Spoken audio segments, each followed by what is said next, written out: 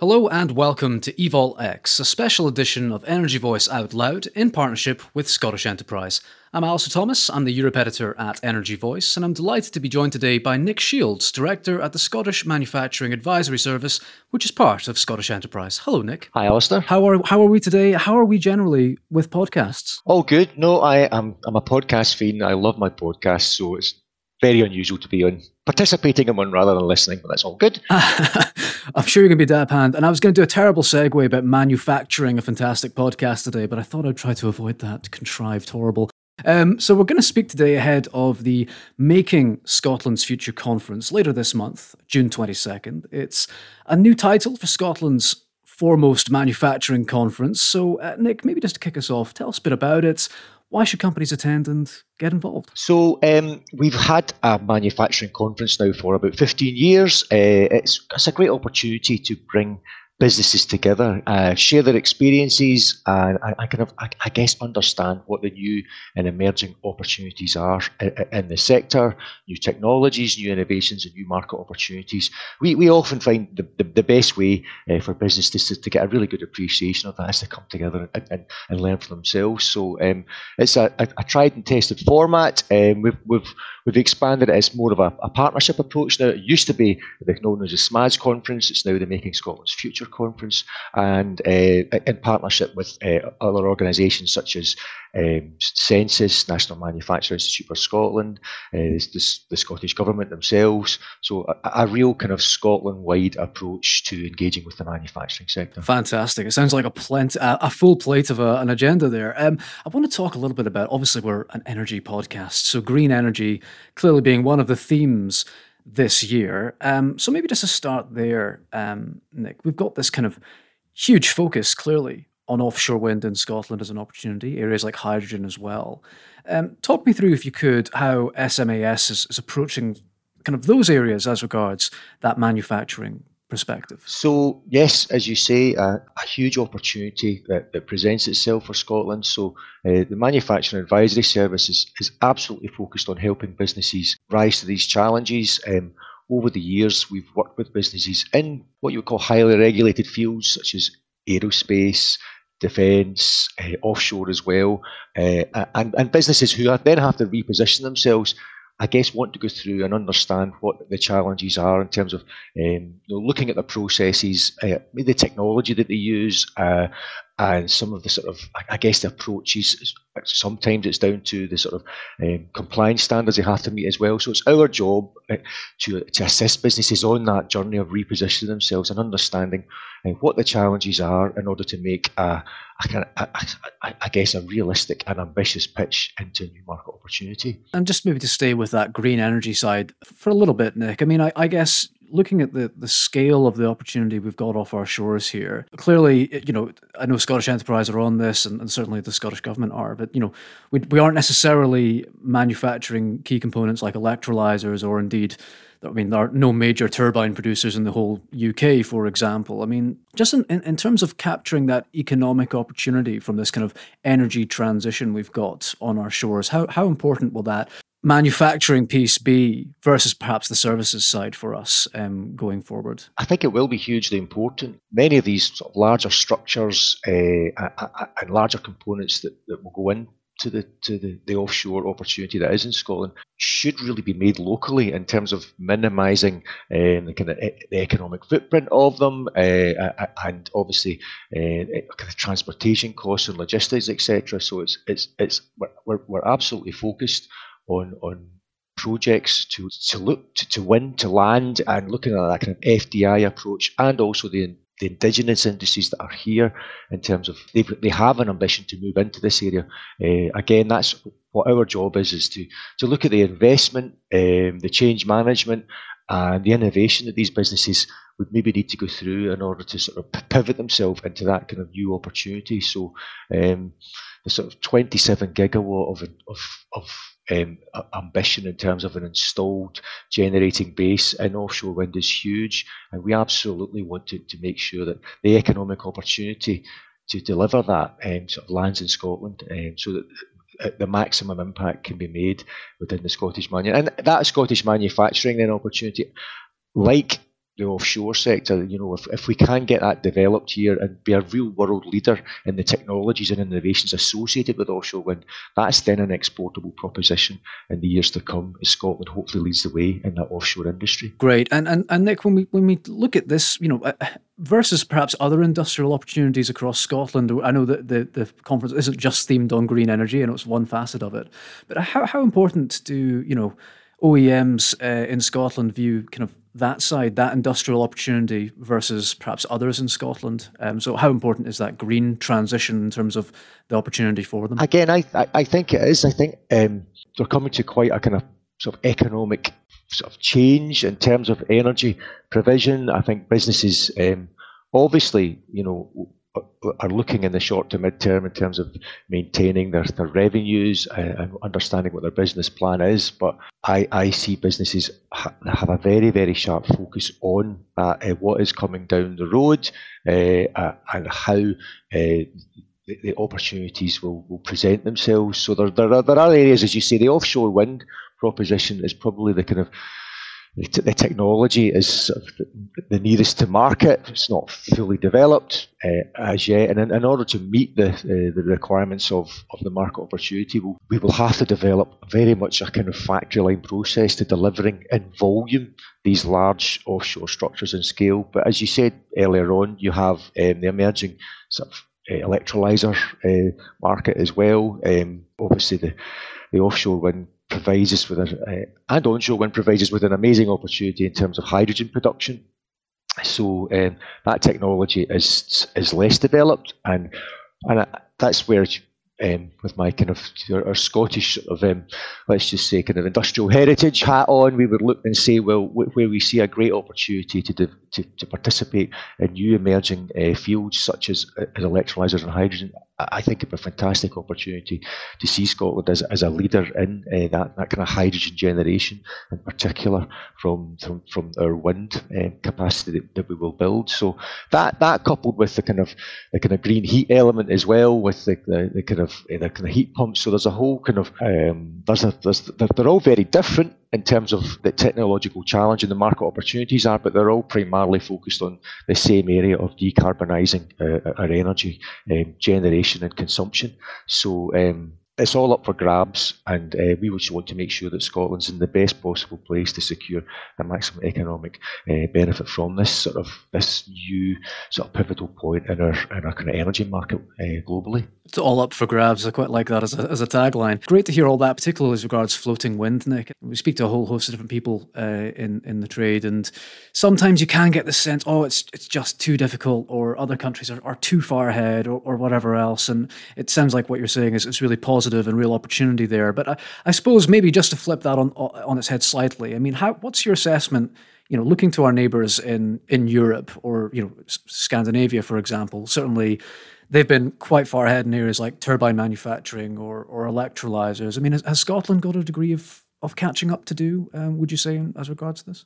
Yeah, I mean, I wouldn't deny they do. Certainly, on the onshore wind element of things, I think we kind of that there's an element of maybe other countries got there first. The offshore wind, though, presents a kind of profoundly different technical challenge in terms of the engineering involved, and I would say that no one's.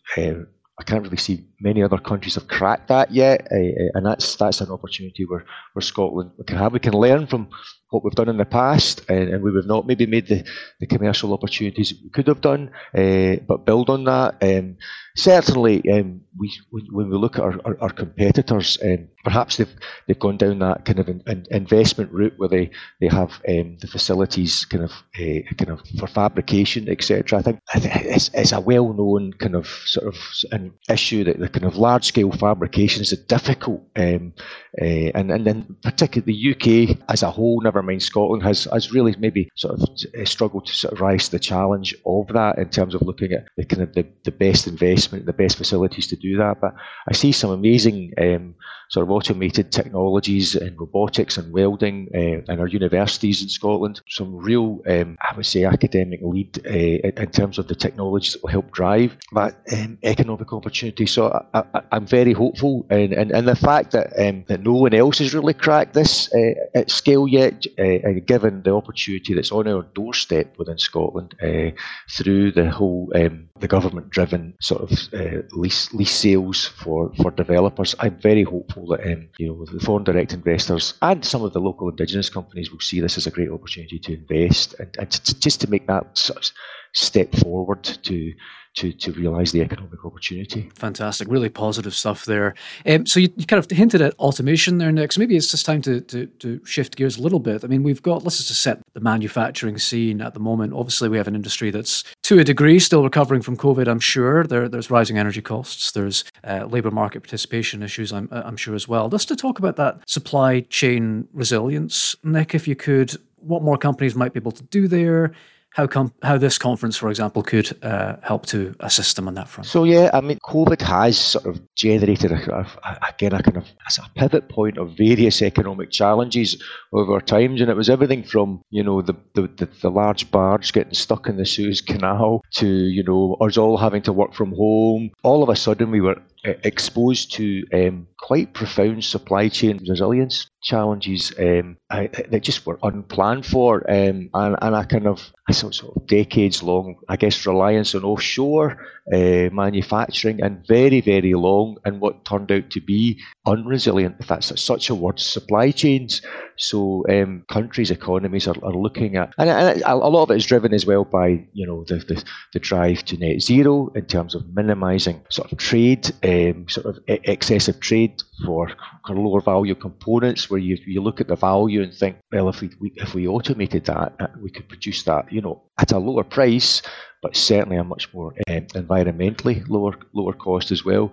And also precipitated this was labour participation that you've mentioned, where quite a few people have dropped out of the labour market, and we get to a point where we've got sort of real challenges in many sectors now, just attracting labour. So never was there a time more to look at investing in technology that drives automation, that helps remove those sort of mundane, repetitive tasks, and also sort of continue to work on the myth that what automation does is drive out jobs. Actually, what part of the conference is going to do, and what part of our ongoing conversation is that what automation does drive is a high skill, high wage economy, and that your requirement for more technicians, for more data analysts, for more logistics, and we found that if you look across our European competitors, the more you invest in automation, the higher the economic productivity, so that's driving higher wages. And actually, when you look at some of our sectors that require higher labour content,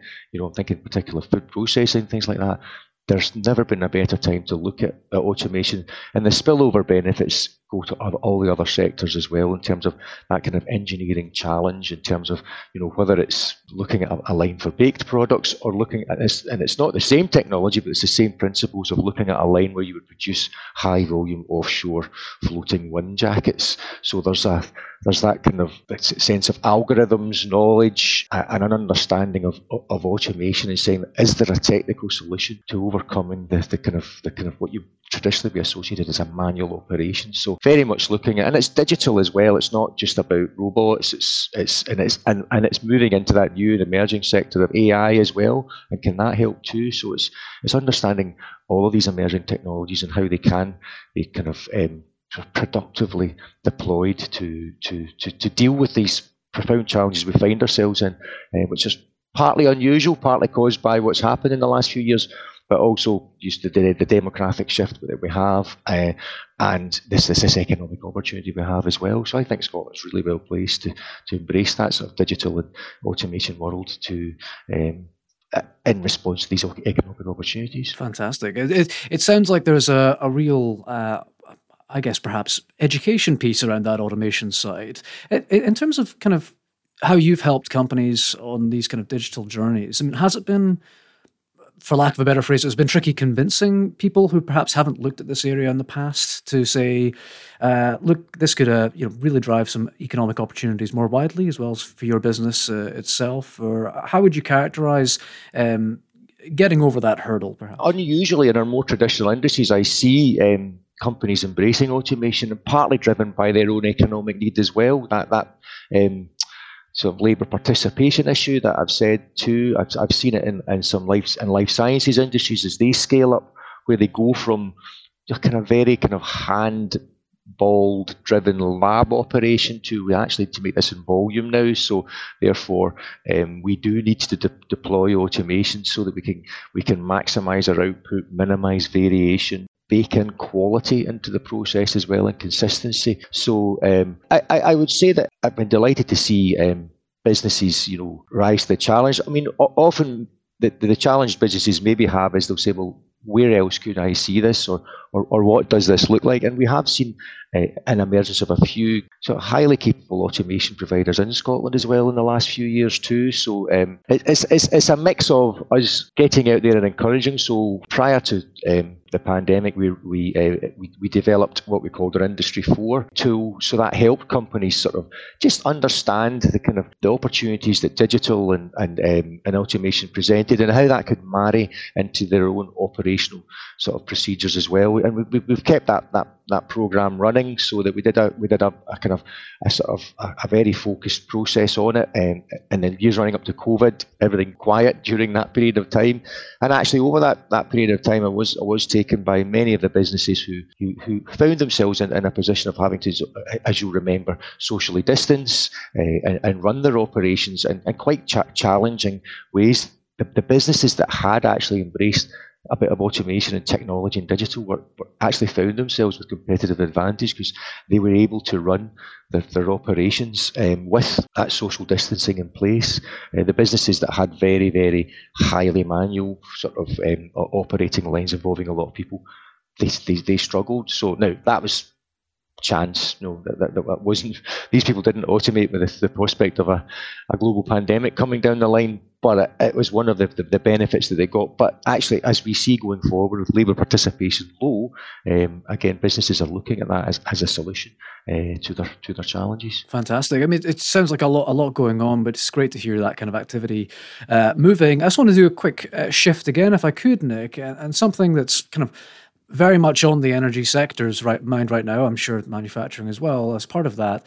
Every business's mind, it's this sustainability piece and the emissions, not just from your own company, perhaps going down into your supply chain as well. Maybe if I could ask you a little bit about the need and the importance around operating sustainably as regards the environment in manufacturing. And again, how might this conference look to address a couple of those issues around that? So yes, that journey to net zero now is, I mean, you're seeing it coming at it from a kind of variety of pressures. So you've certainly got the kind of overall government-driven legislative approach, which we can see in the targets that have been set sort of down the line, but very much consumers are demanding this as well, and they're making choices, and they will choose based on their perception of what a business's economic credentials are or environmental credentials are, so that they are being seen to do the right things. So it's and baked into all that again is this economic opportunity that that you'll have heard former Bank of England Governor Mark Carney talk about. There's for businesses that can get there first and demonstrate that they can deliver the products and the processes that drive that net zero future. There's a compelling business narrative for that as well. So again, we've got. I actually also oversee the activity of the sustainability team within Scottish Enterprise too. We have a very proactive approach with the companies that we engage with, and very much encourage them to develop their net zero plans, so that they're meaningful and achievable. So they're not. It's not something that businesses are going to deliver, this year or next. They have to sort of have a sort of verifiable plan and some businesses are trying to do it in the next 10 years, and that's fine. And some will do it sooner. Some will say, we'll take the 20 years. But there has to be a sort of meaningful journey to looking at a business's scope 1, 2, and 3 emissions, and a plan in place that starts to address them all. And again, talking about recent economic, sort of rifts that we've seen where the kind of energy price hike, there has never been a better time for a business to look at how it can minimise its use of its electricity and gas right now and its power requirements. So, which will absolutely help you get on that journey of your scope 1 and 2 emissions and address that now. And then looking down, you see the OEMs and the primes will look and will be choosing their supply chains based on their willingness to adopt that approach. So and we see that across businesses that they're being told now, having a verifiable net zero plan will be conditional effectively to ongoing business. So it's very, very important from not just the environmental case, which is compelling, but the economic and sustainability case of the business as well. And it's a great opportunity for them to do that and to look at innovating themselves in terms of reducing their emissions. Fantastic. It's really interesting to hear about the consumer side, but more specifically the customers that are buying this service from the manufacturer. The net zero piece isn't something we can ignore. Nick, just to kind of head us off to the end here, if I've never been to the conference before, and I'm sure if anyone listening to this will of course been swayed by what they've heard, but just in case they haven't, if someone's still on the fence about attending, what would the message be to those companies, those potential participants, to head along later this month? I think you've done a great job in terms of covering what we would see. So if you're an existing business just looking to be more productive and looking at what other tools and techniques, what other approaches can I learn from, you'll hear from businesses that are doing that just now and sort of leading the way on maximising their efficiencies. If you want to know more about the green energy supply opportunities that sit here as well, you'll hear about that too. You'll get an understanding of that. We've got sort of some blue sky thinking as well, looking at so from a slightly more down the road perspective. Got a really good speaker, Melissa Sterry, talking about the kind of how technology and society are evolving and looking in areas such as how we'll have to sort of rise to the challenge of sort of meeting what consumers and employees are saying about what they want as well in terms of sort of equality, diversity, inclusion. So and again, back to that, we've got a case study on a business who looked at just doing some simple sensor monitoring of their energy usage to understand how they could minimise what they were doing and generated some great and useful information at very low cost in terms of managing their energy programs as well. So from the very, very simple, easy to get your head round, hands-on case studies to that kind of sort of blue sky thinking, I think there's something for everything at the conference in terms of having an experience. Again, we always like to use companies to tell their stories so that it's in that kind of sort of a kind of peer-to-peer environment for what I think is a first-class learning opportunity. Excellent. Plenty on offer there, and that is a great place for us to end on. So thanks very much for being with us, Nick. Really interesting discussion. The Making Scotland's Future conference takes place on the 22nd of June at RBS Goggerburn in Edinburgh. For more info, go online and check out Scottish Enterprise on social media. We hope to see you there, and thanks for listening.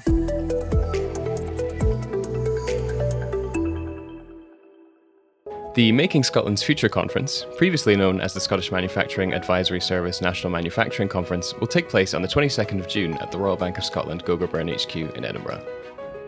A key highlight in Scotland's manufacturing calendar, this year's event has a strong focus on productivity and emerging opportunities.